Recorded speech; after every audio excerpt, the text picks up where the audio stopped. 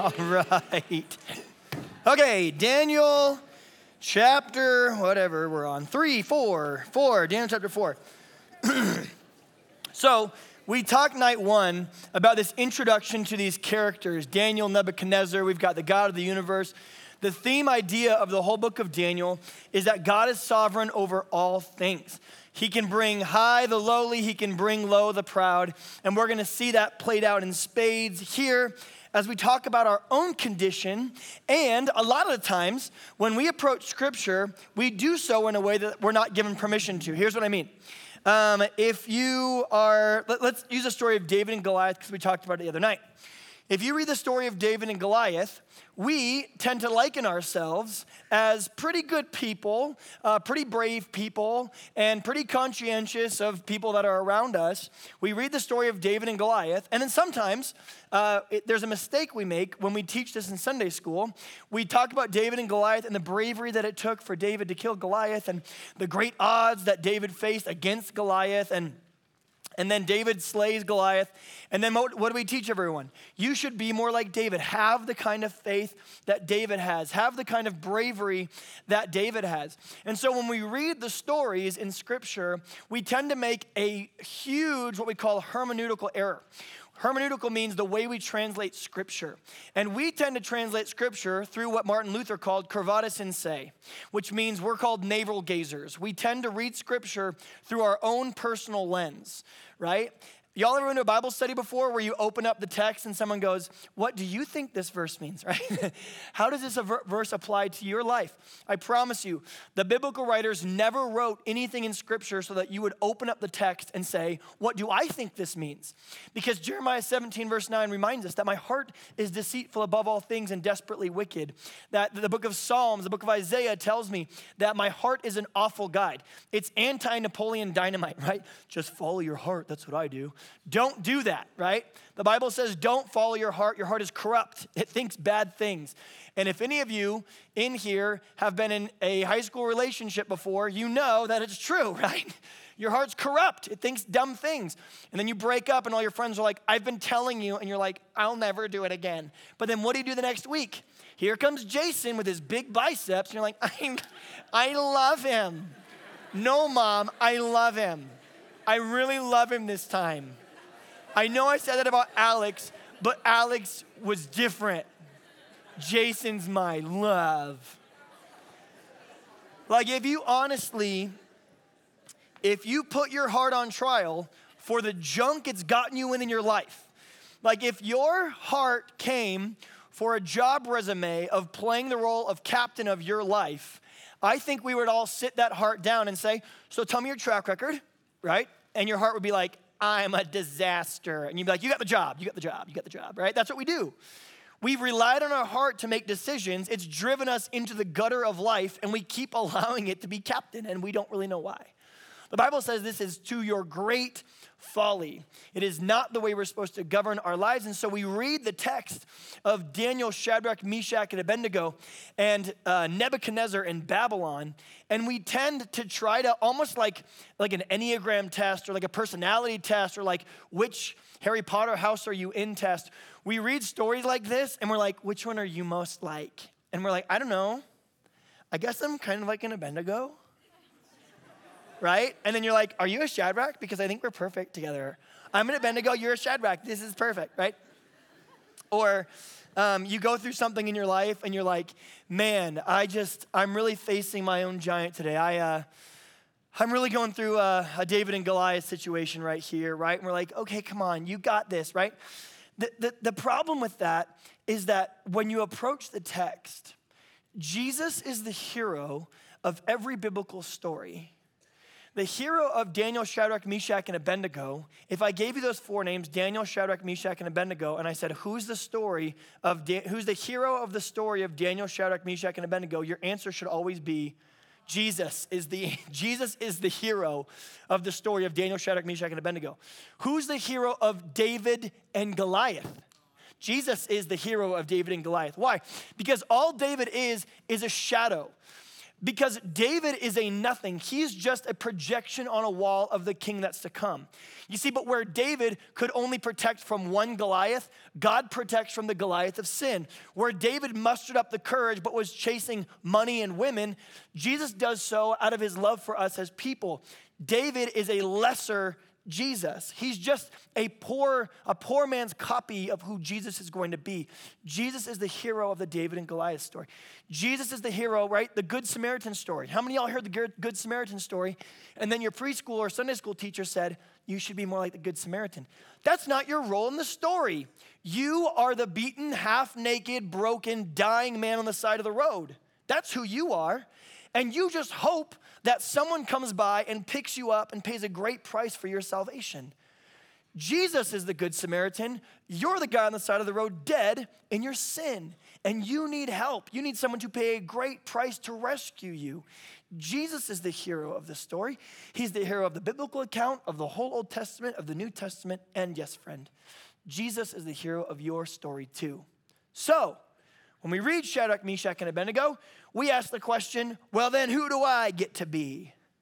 I want a golden goose to lay golden eggs for Easter. Who do I get to be in the story? Y'all ever seen Willy Wonka and the Chocolate Factory? Veruca Salt. I want a golden goose now. No one? So there was this movie in like the 1980s. Anyway, okay. So we want to open up the text and let's try to read it like modern Americans through the lens of how does this apply to me? Where do I fit in the story? And we're going to have a good answer to that. Ready? Here's what happens.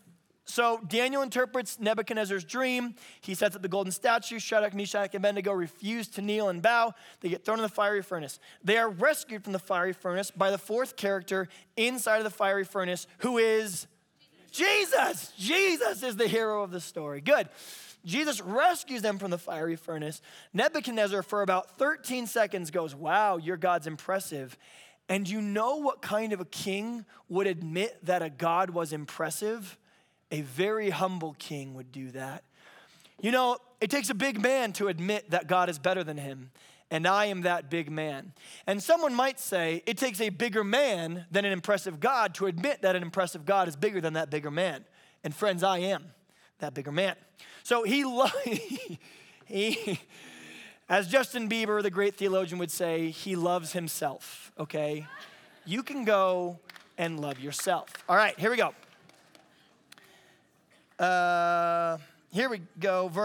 Chapter 4. He has another dream. And he goes back to Daniel because Daniel's already interpreted a dream.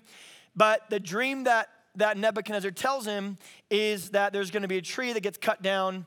And he started to see just kind of this crazy scenario play out. So Daniel says, oh no, do I have to tell him? God reveals to Daniel what this dream means, and it's not good news. So Daniel's like, uh-oh. But Nebuchadnezzar says, tell me anyway. So Daniel says, here's what's going to happen. This is the decree of the Most High. You will be driven away from people and will live with the wild animals. You're going to eat grass like the ox and be drenched with the dew of heaven. 7 years will pass by for you until you acknowledge that the Most High is sovereign over all kingdoms on earth and gives them to anyone he wishes. You're going to lose your kingdom and you're going to go crazy.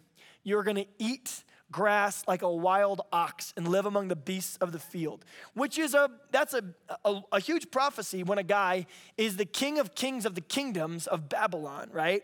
He rules all. When he says, set up a statue, everyone bow to it, they do it. And Daniel, this peasant prophet little guy, comes up and says, yeah, you're going to be like a kind of like an ox, okie doke. And that's exactly what happens. Here's what it says in verse 28. All this happened to King Nebuchadnezzar 12 months later. As the king was walking on the roof of his palace, he said, is not this the great Babylon I have built as my royal residence by my mighty power and for the glory of my majesty? Even as the words were on his lips, a voice came from heaven and said, uh-oh, This is what is decreed for you, Nebuchadnezzar. Your royal authority has been taken from you. You will now be driven away from the people and will live with the wild animals. You'll eat grass like an ox. 7 times will pass before you acknowledge that the Most High is sovereign over all kingdoms on earth and gives them to anyone he wishes. Immediately, what had been said about Nebuchadnezzar was fulfilled. He was driven away from the people and ate grass like the ox. His body was drenched with the dew of heaven until his hair grew like the feathers of an eagle and his nails like the claws of a bird, right? So he takes on kind of this creepy, like witch-like figure. He stops taking care of himself. He starts eating really weird food. And he literally goes from the king of the kingdom of Babylon down to what people would only pass by and mock. And he lived now in humiliation. He chose pride and he experienced humiliation. He refused to kneel, and now he finds himself kneeling and eating the grass of the earth. This is exactly then the question that we have been posing. In the story of Daniel, Shadrach, Meshach, and Abednego, if you properly interpret the text, I'm going to give you one guess as to who the scripture invites you to partner with as your equal. Who's the spirit animal of the text for you? Nebuchadnezzar is your spirit animal, okay? It's not Daniel. No. It's not Shadrach. It's not Meshach. It's not Abednego. It's not the fourth guy in the fiery furnace. The spirit animal of the text for us is to look at Nebuchadnezzar and instead of going, what a freak, what a weirdo, he worshiped things that weren't Yahweh, and it led to his psychosis and destruction. I don't know anyone who worships something other than God and does it again and again, expecting it to fulfill them, and then ends up in that insanity cycle of chasing material possessions to fill an immaterial soul, and then never gets there and ends up dying in the middle of that crazy cycle. I can't imagine ever doing that, and if you can't, let me tell you, I do this all the time. You see, it's really easy for us to go, no, I'm not guilty of idolatry.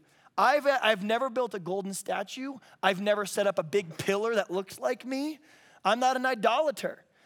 That's what the word means. It means to worship something that isn't Yahweh is to commit the sin of idolatry.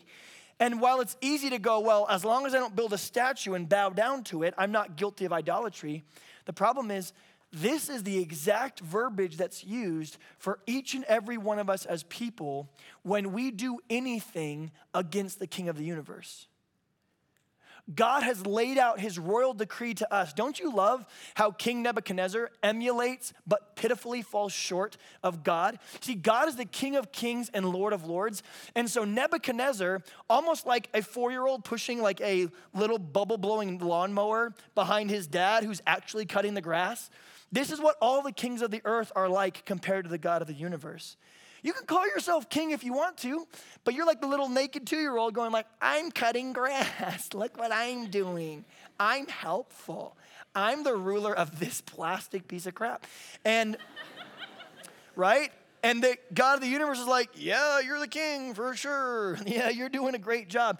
When Jesus is before Pontius Pilate, there's actually a fragment of this that we found within about 15 years of Jesus' lifetime. It's called P72. You don't care. Anyway, it's an original copy of the extant New Testament that the book of John is written in. I'm an apologist. I'm going to nerd out here for a second. And the one piece of the fragment that we have found from the earliest copy of John that we have is from John chapter 18, and it's this line in Greek. The fragment we have says, Jesus looked at Pilate, and Pilate responded, what is truth? Pilate he's this Roman prefect. He's a governor. He rules over all of the Jews in the area, and he is responsible for the life and death of Jesus. And he says, I have the power to let you free or to crucify you. What do you have to say for yourself? Do you know what Jesus responds? Like the God of the universe pushing a real lawnmower, he turns around and goes, you're only the governor of what I say you're governor of. And the moment that I say you're not governor anymore, I take back the authority that I have, both on earth and in heaven. It all belongs to me. So do not get it twisted. Any power you have comes from me, and I will take it back up whenever I feel like it. Here we go, right? And Pontius Pilate's like, no. He's so scared of that response that he's like, I think we should let Jesus go. He's freaked out. And Pontius Pilate's wife, behind every good man is a good woman who's saying, you shouldn't have said that. And so she goes, let that dude go. He freaks me out. I think he's telling the truth. I wouldn't kill him if I were you. So Pontius Pilate washes his hands and says, let this dude go. But they decide to kill him anyway. Now, in the middle of all that, we look at Nebuchadnezzar and we think to ourselves, well, that's not me. I don't set up idols. I don't think of myself as king. The Bible says that when God sends out his royal decree, just like Nebuchadnezzar, who looks up at the God of the universe and the King of Kings, the King of the universe, God, declares law. The King of the universe calls for worship. The King of the universe makes himself known. And so Nebuchadnezzar, like a naked 2-year-old, goes, hey, I want to do that. I've got other laws. But Nebuchadnezzar's laws benefit him. They want to make him famous, therefore his own benefit. It's like everyone kneel down to a stupid statue. So he emulates God in being quote unquote king, but different than God's laws, which are meant for our prosperity and for our benefit, and they're poured out of a love of his character for us. Nebuchadnezzar is all about himself. What benefits me? What profits me? What is beneficial to me? Likewise, God calls for worship. He calls for worship because he's the God of the universe and worship is owed to him. In fact, the Bible says when we don't worship him, we are all then in his debt because he's deserving of worship for every second that we're alive. And when Jesus is in his processional in the New Testament, he says, if you stop, the rocks will cry out in worship because I am always worthy of it. Nebuchadnezzar goes, I think you guys should worship me too. But see, here's the thing. The more we look at Nebuchadnezzar, the lies that Babylon tells us is I'm so different than Nebuchadnezzar. He was so different than me. But if you stop platforming idolatry in terms of setting up big golden statues, but instead, have you ever sought value from someone who wasn't God? Have you ever sought identity in something that wasn't God? Have you ever looked at someone around you or a relationship or thought to yourself, man, if only she would like me, if only he would like me, then I would truly be valuable. If only enough people at school would think that I'm great, then I will finally be great. And what you've done is you've said, God, I recognize your opinion of me, and that's great. But you want to know what I really want? I really want these other messed up Nebuchadnezzars to think that I'm cool too. I know that the real God of the universe looks at me as his son and daughter and delights in me. And it says it dances over me with joy and song and that I'm valuable in his sight. Ephesians 2:8-9, for it is by grace you have been saved through faith, not of yourselves, not by works, so that no man can boast, because you are God's workmanship, created in Christ Jesus to do good works. The psalmist says that we are fearfully and wonderfully made by the God of the universe who knows us and sees us and recognizes us. The book of Hebrews chapter 4 says, on that day when you meet God face to face, you will not approach a man who does not understand what you're going through. The book of Isaiah chapter 53 says that Jesus was an ugly man. He walked through life and he was made fun of by everyone around him. He was of no stature that you would behold him, nothing in his face that would draw you to his appearance. And yet he was stricken, smitten, and afflicted. He was ridiculously pained throughout his life. He was a man familiar with pain, as though people would hide their face from him. But it was the will of the Lord to crush him. Jesus was not the really powerful people in our culture that are a big statue and lots of money. Why did Jesus stoop so low? Why did he spend 30 years in the desert of Israel working in a quarry, callousing his hands, and then presenting himself and getting laughed at and mocked and humiliated? And we won't even show what the actual truth is of the crucifixion. He was a Jewish man, and in all of his dignity, the God of the universe was stripped bare naked so that all would laugh at him and humiliate him with a crown of thorns on his head. Why do you think Jesus would stoop that low? It wasn't necessary for salvation. A really popular guy could have lived a perfect life and died in your place. Why do you think Jesus stooped so low? Because I'll bet you felt that low before, haven't you? And without feeling that low, Jesus could not say in the book of Hebrews, on that day when you meet me face to face, he says, you can approach the throne of grace with this confidence that the one who sees you, the intercessor for your sins, you do not have a great high priest in Jesus who is incapable of sympathizing with your pain, but instead a God in human form who sees you, who is tempted in every single way, and yet he did not sin. which means when you go to Jesus in prayer and you go, God, I'm feeling left out, I'm feeling ridiculed, I'm feeling humiliated. We do not have a God like every other belief system, be it Mormonism, be it Islam, be it any other foreign belief system, Shintoism, Taoism, Buddhism, no matter what it is, every other God would look at our human pain and go, huh? What's pain? What's suffering? What's humiliation? What's bullying? What's depression? What's anxiety? But Jesus doesn't. Jesus is able to look at all of us when we come to him in prayer and go, I know. I know. I know. I recognize. I was there. I felt it. I am with you in your pain. We do not have a high priest who's incapable of sympathizing with our pain, but instead made himself the very nature that we were, Philippians 2 says. He didn't cling to his godlike nature, but instead made himself nothing, taking the form of a servant, being found in human likeness, became obedient to death, even death on a cross. This is the God that we worship. And out of his love for us, this is what you must understand. God's love for us that he has poured out to us is for our own benefit. And the God of the universe has the right to say, this is how I've made you. This is what you're going to do. This is what it means to be an image bearer of me. If I asked you why you're here, the answer comes from Isaiah 43. The Bible tells us, if you've ever wondered, why am I here? Why was I created? Why am I breathing right now? What's my life all about? You don't need to go seek Oprah or Dr. Phil or any wise sage in your life or ChatGPT. I'll tell you. By the way, ChatGPT wrote this sermon for me. And right now, I'm literally just saying exactly what it's telling me to say, including this phrase I just said that it's telling me what to say. I'm now caught in a ChatGPT loop. Okay, anyway, you don't need to seek that. Because the one who created you and breathed his breath into you and gave you life has already told you why you're here. You ready for it? You are here to bring God glory. In other words, you have one responsibility, right? It's like this table.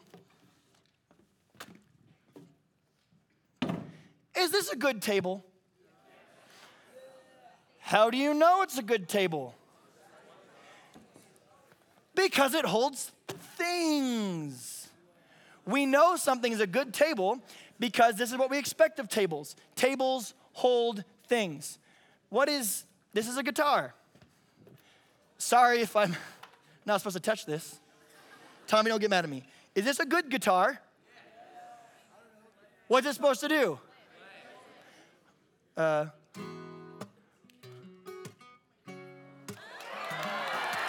I remember when we broke up the first time, you saying this is it, I've had enough, Okay, we gotta keep going. What? Okay. Is it, so that was the dumbest thing that's ever happened in the middle of a sermon. But it's a good guitar, right?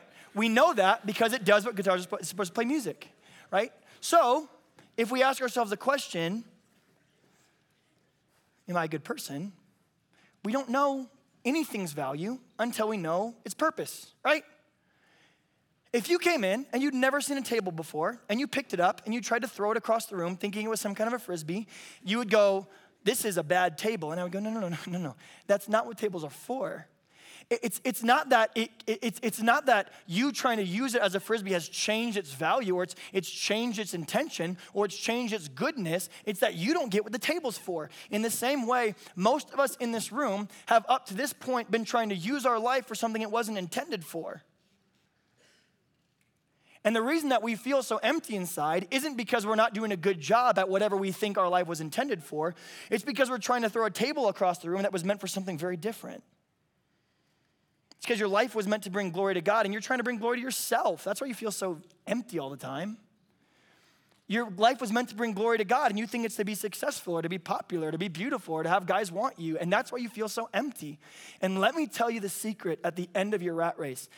Every person on earth could think you're the best thing ever and it would not even begin to satisfy the immaterial soul that you have. It wouldn't even start.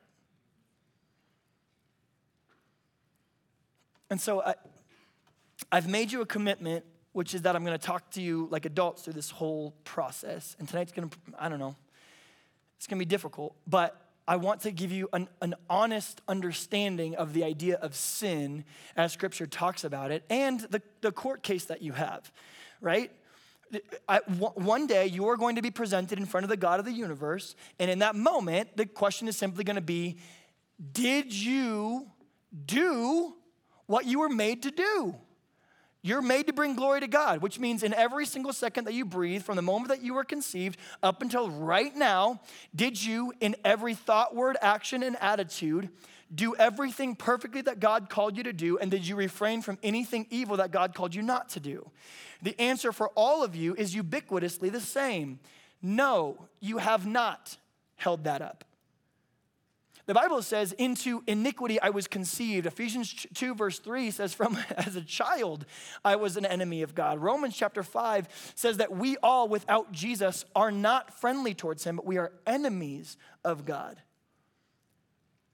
We have looked at him as a whole bunch of little Nebuchadnezzars, as a little 2-year-old pushing a little lawnmower, and God turns around and goes, follow me. And we went, forget that. I'm going this way. And we've walked to our own destruction.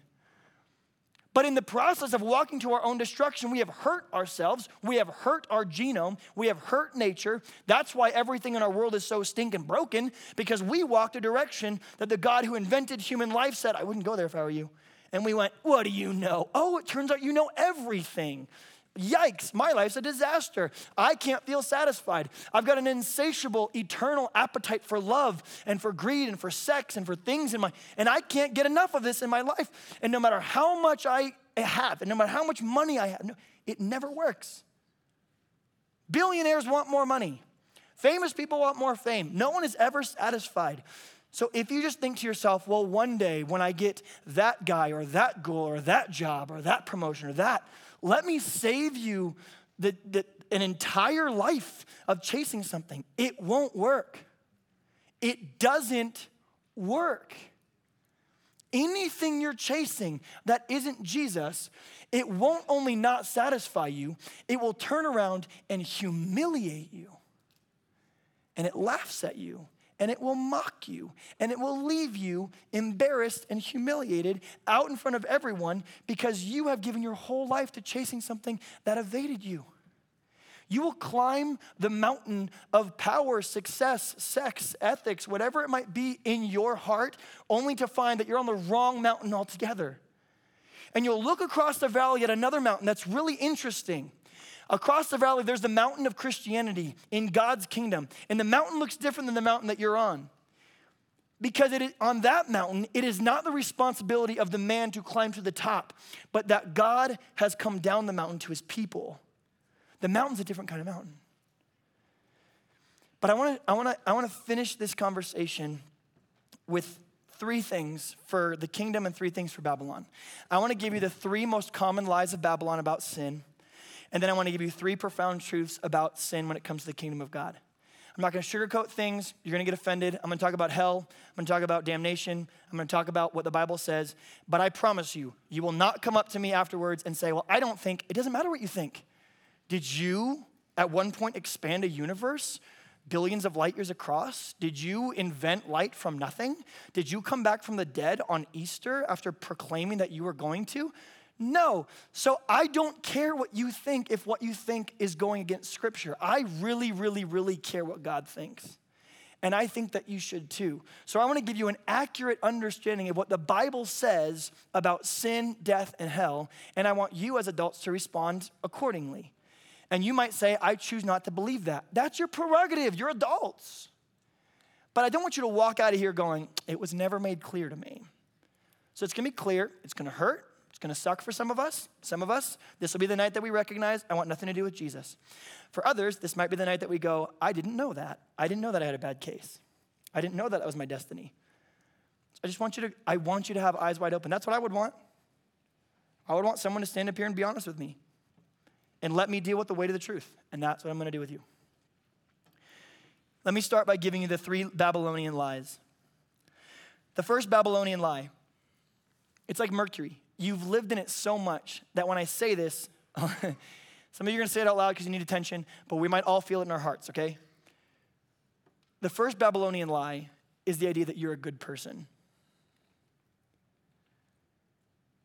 Now, the question comes in to say, this is what the majority of Christians, this is horrifying. The majority of Christians in America, when asked, why are you going to get to heaven, will respond by saying, and I'm not trying to make fun of you, because the most of you in here will answer this.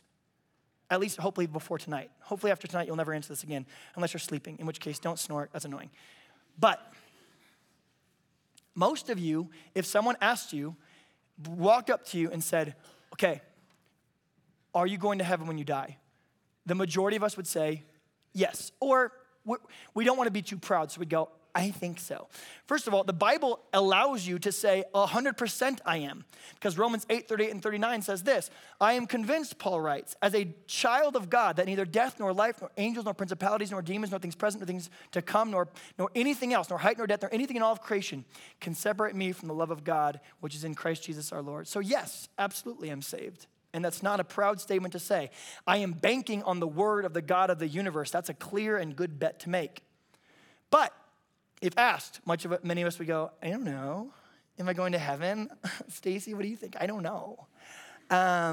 Yes. And then I would go, why? And you would go, I try to be a good person. Wrong. No. Nope. Not going to work. You got to hear the of the buzzer whenever you say that in your head every time. Because this is what Satan wants to feed our whole culture. He doesn't need you to believe in the occult or in some pagan goat-headed God that's meh. He doesn't need that. In order for you to be condemned and to not follow Jesus, he just needs you to follow the wrong version of Jesus. That's all I need you to do. He doesn't need you to follow some goat god or some Nebuchadnezzar statue. He just needs you to be so pot convinced that your salvation is based on your good works that you never question it. That's the game plan for modern Babylon. Just think you're good enough to get there, and then you won't worry about it. And when someone asks you, why do you think you're a good person? The majority of us answer the same way. Well, I try to be a good person. And then I say, well, then who's a bad person? And what does everyone always say? Hitler, right? You're going to get to heaven, right? And God's going to go, were you a perfect person? That's the standard of heaven, by the way. The standard to get in the gates of heaven is perfection. And God's going to go, were you perfect in thought, word, action, attitude from the moment that you were conceived until now? You're going to say, no. But there's a guy named Hitler. I want you to think about this. He was a lot worse that's not the standard. When you get to heaven, you will stand next to Jesus Christ, the perfect Son of God, and that will be your measuring stick. Are you better than him? And if the answer is no, then you're condemned. You will spend forever and eternity separated from God in hell. That's it. Now, we might all think into ourselves, well, that, so you got to be Jesus level perfect to get into heaven? You must be mistaken. I'm not. The Bible makes it clear. Be perfect, the Father says, as I am perfect. There is no one righteous in the world, not even one. For all have sinned and fallen short of the glory of God. And the wages of that sin is death. No, you must be perfect. 613 laws in the Old Testament. No, it's not just that you can't commit adultery. You can't think about a woman lustfully. It's not just that you can't murder. It's that you can't think hateful thoughts. It's not just that you have to not lie. It's that you must be perfectly honest in everything. And it's not just that you don't do bad things. It's you must perfectly follow the will of God in everything he's called you to do that you've just ignored. You're guilty. You must be perfect in all of it, or you will spend forever in hell. That's what the Bible says. Hopefully at this point, none of us are thinking we're getting in by our own accord or own merit. Good. That's what the Bible wants you to think. The Bible needs you to have a moment of desperation where you go, whoa, so I'm not good enough. Yeah, if you didn't catch that, let me say it one more time. You're not good enough to get into heaven. You're not going to get to look at the person next to you or the row of people sitting next to you at Hume and go, do you just take one from each row or three from each row? Because I'm at least top 3 in this row. No, it's you and Jesus. And if you are not the same perfection as Jesus, you will be condemned to hell forever. Period. You are not a good person. Doesn't matter what your parents say. Doesn't matter what your mom says. Doesn't matter what your dad says. Do you want to know why? They're also not good people, okay? Like, that's my mom. Biblically speaking, without Jesus, no one is good. No one. Because the only good, this is what Jesus says in the New Testament. Do you not know that only God is good? So if you go, I'm a good person, be careful. That's called blasphemy. You're calling yourself equal with Jesus. Now, if when you say good, you mean better than bad people, that's not the standard of heaven. The standard of heaven is perfection. The second lie of Babylon is this: all paths lead to God. We have this underlying assumption in Babylon that as long as I'm earnestly seeking some type of higher power, that I'm going to make it. And as Oprah says, and if you call that Allah and we call it Jesus and someone else calls it good vibes, we're all going to get there. That's awesome, Oprah. That is horribly inaccurate. But I'll bet it made you feel good when you said it, because the truth is this: John 14:6 does away with any other belief system. Jesus, standing in the midst of all of his oppressors and all of his disciples, says this phrase: I am the way. That's the definite article. I am the way. I am the truth. I am the life. No one comes to the Father but through me. You can't do it through an earnest investigation of Buddhism. You can't do it through an earnest investigation of the Bhagavad Gita. You can't do it through an earnest investigation of Upanishads or Nirvana or Dharmic belief systems or karma. None of it will work. You can't just have and think happy thoughts. You can't go to Christmas and Easter and think that's sufficient. No one comes to the Father but through me, Jesus says. And if you think that all paths lead to God, consider this illustration. If this building right now caught on fire and someone said, all of the doors are locked, and we had a panic, but the architect of the building came in and said, don't worry, I built a safe room that someone can go in and push a button and it will extinguish all the flames. The problem is it's only built for a child. So no one who's above the age of 5 can go in there. And now imagine that the only person in this room below the age of 5 was one of my kids. And the problem with the room that you're in is as they walk in that room and the door shuts, they actually die and everyone else in the room can live. So in order to help everyone else, I would have to sacrifice my only son to go in and push that button, but then that door closes and he experiences the fire that was meant for all of us. So now I want you to imagine that conversation of me having that with my son Leo and explaining to him how this is going to be the last conversation that we ever have. And him walking in that room and you seeing the depth of love that I look at Leo and I say, see all these people in this room? We love them, don't we? And a lot of them don't know Jesus, and we want them to know Jesus. And so we want to save them because, Leo, guess what? You do know Jesus, and you'll be forever with him. It's going to be amazing for you, but I'm going to need you to be brave right now, big guy. He goes in there, he pushes it, it stops. Everything's extinguished. He perishes. And then one of you goes and pushes on the door, and you go, the door over it's labeled Mormonism, and the door over here is labeled Buddhism, and the door over here is labeled Zen, and the door over here is labeled morality, and the door over here is labeled agnosticism. And each of those doors, as you go and push on them, they all actually open. They're another means of salvation. You could have just walked out one of those doors too. You didn't need the whole sacrifice of the son montage. You could have just walked out one of these other stinking doors. And you walk up to me and you're like, I'm so sorry to tell you this, but we just found out that all of these paths actually lead to salvation for all these people. You didn't need to sacrifice your son. And then imagine I went, oh, I know. But I thought it'd be neat to have another belief system where the God of the universe has to kill his own child in order for people to be saved. Agnosticism would have done it, and an earnest evaluation of your own morality would have done it, but I really love the idea of murdering my own kid just so people could be saved. Am I still a loving father? No. I'm a sick, psychotic sadist.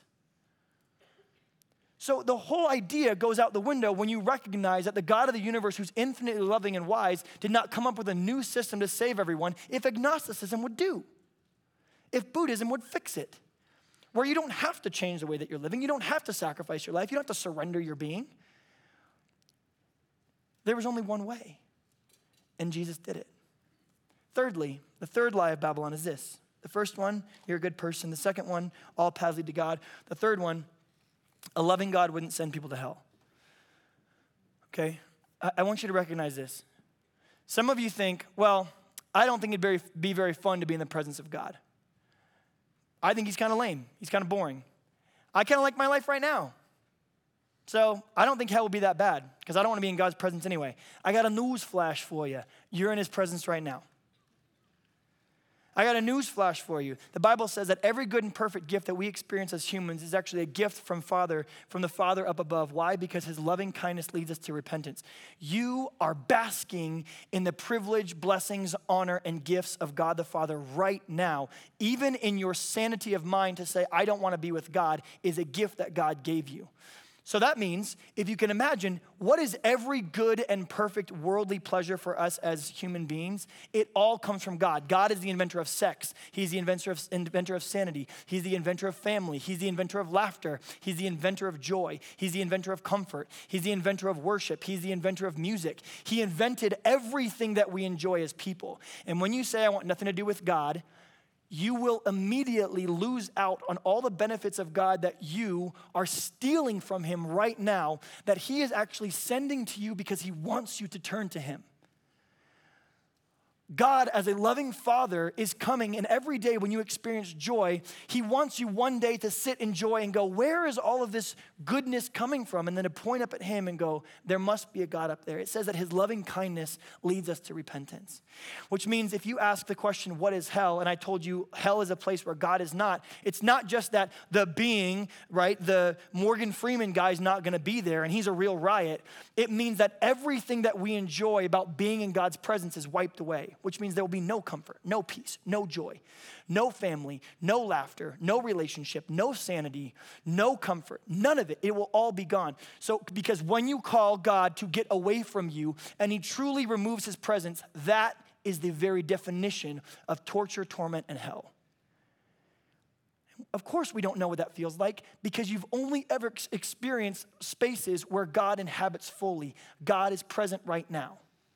And if he were to withhold his presence from this place for one moment, we would experience the depth of true hell. Insanity, brokenness, discomfort. We think that God set up some kind of a torture chamber just to burn people. That's not the case. Hell is where God gives people who want nothing to do with God exactly what they've asked for, but they have no clue what they're asking. The truth is, God in his character must send people to hell. Why? Because God is perfect in all of his attributes, including his justice. If God is perfect in his justice, then there must be reparations and there must be payment for the sins of treason that we've committed against God. The sin of treason against the king is always what? Death. Treason against the king is always punishable by death. And treason on a cosmic scale against God is infinitely worse. And anytime we don't do what he tells us to, and anytime we do what he tells us not to do, we're saying, I'm king, you're not.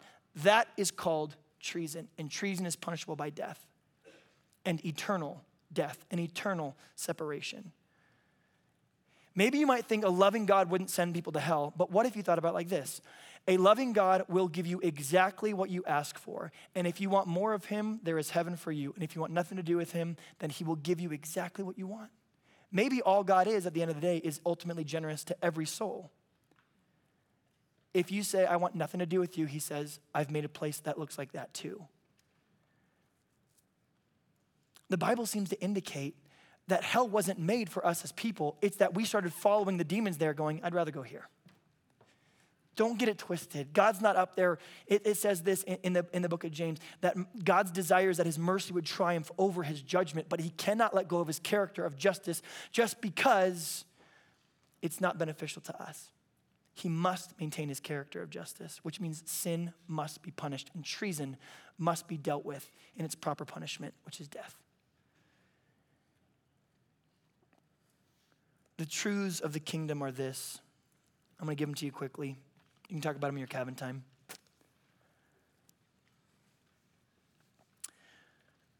The great theologian Rainn Wilson, who plays the role of Dwight Schrute on The Office, once said,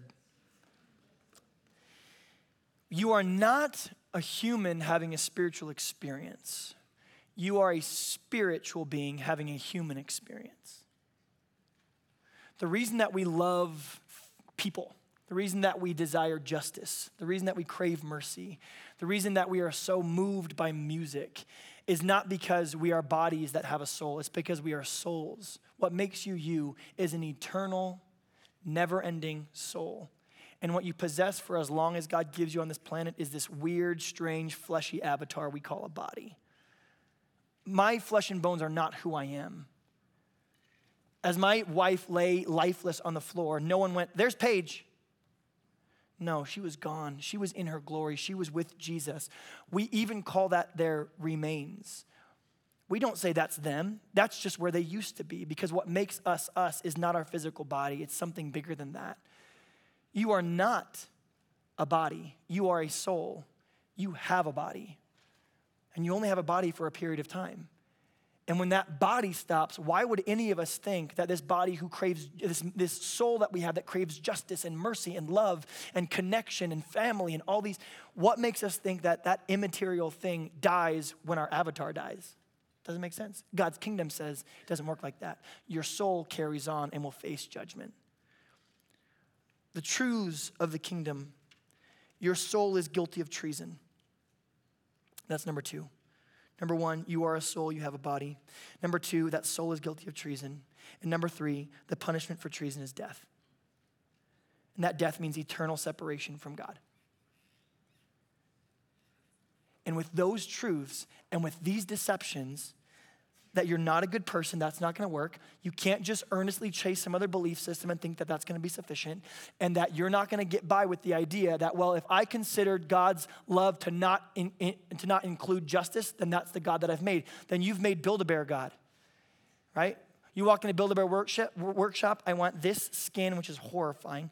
I want this skin, I want this fluff, I want this little talk box, I want this head, I want this, I want this, I want this. You've created, just like Nebuchadnezzar, a little statue and go, my God doesn't send people to hell. My God lets everyone go to heaven if they earnestly seek him some way. That's great. But much like Nebuchadnezzar, that's not the biblical God. That's not the God who created light from nothing. That's not the God who is sovereign over Nebuchadnezzar. That's not the God who split the waters of the Red Sea. That's not the God who brought Jesus back from the dead. That's Build-A-Bear God. He will be destroyed too. Okay. These are the truths.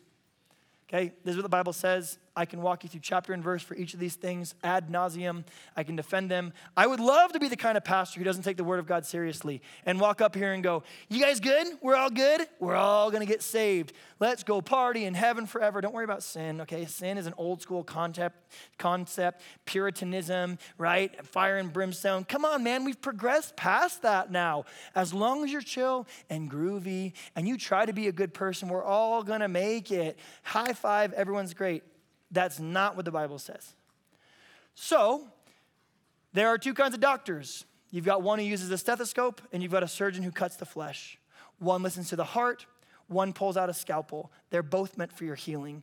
Today, I come as a diagnoser, a diagnostician to tell you, if you don't get rid of your sin problem, if you don't do something about the fact that you've got a bad case and that you stand guilty before a holy and perfect judge, if you don't have a plan to stand in front of him perfectly, that's the only people get into heaven, are those who are perfect in everything they've ever said and ever done. And if you've ever committed a sin once, you're not gonna make it.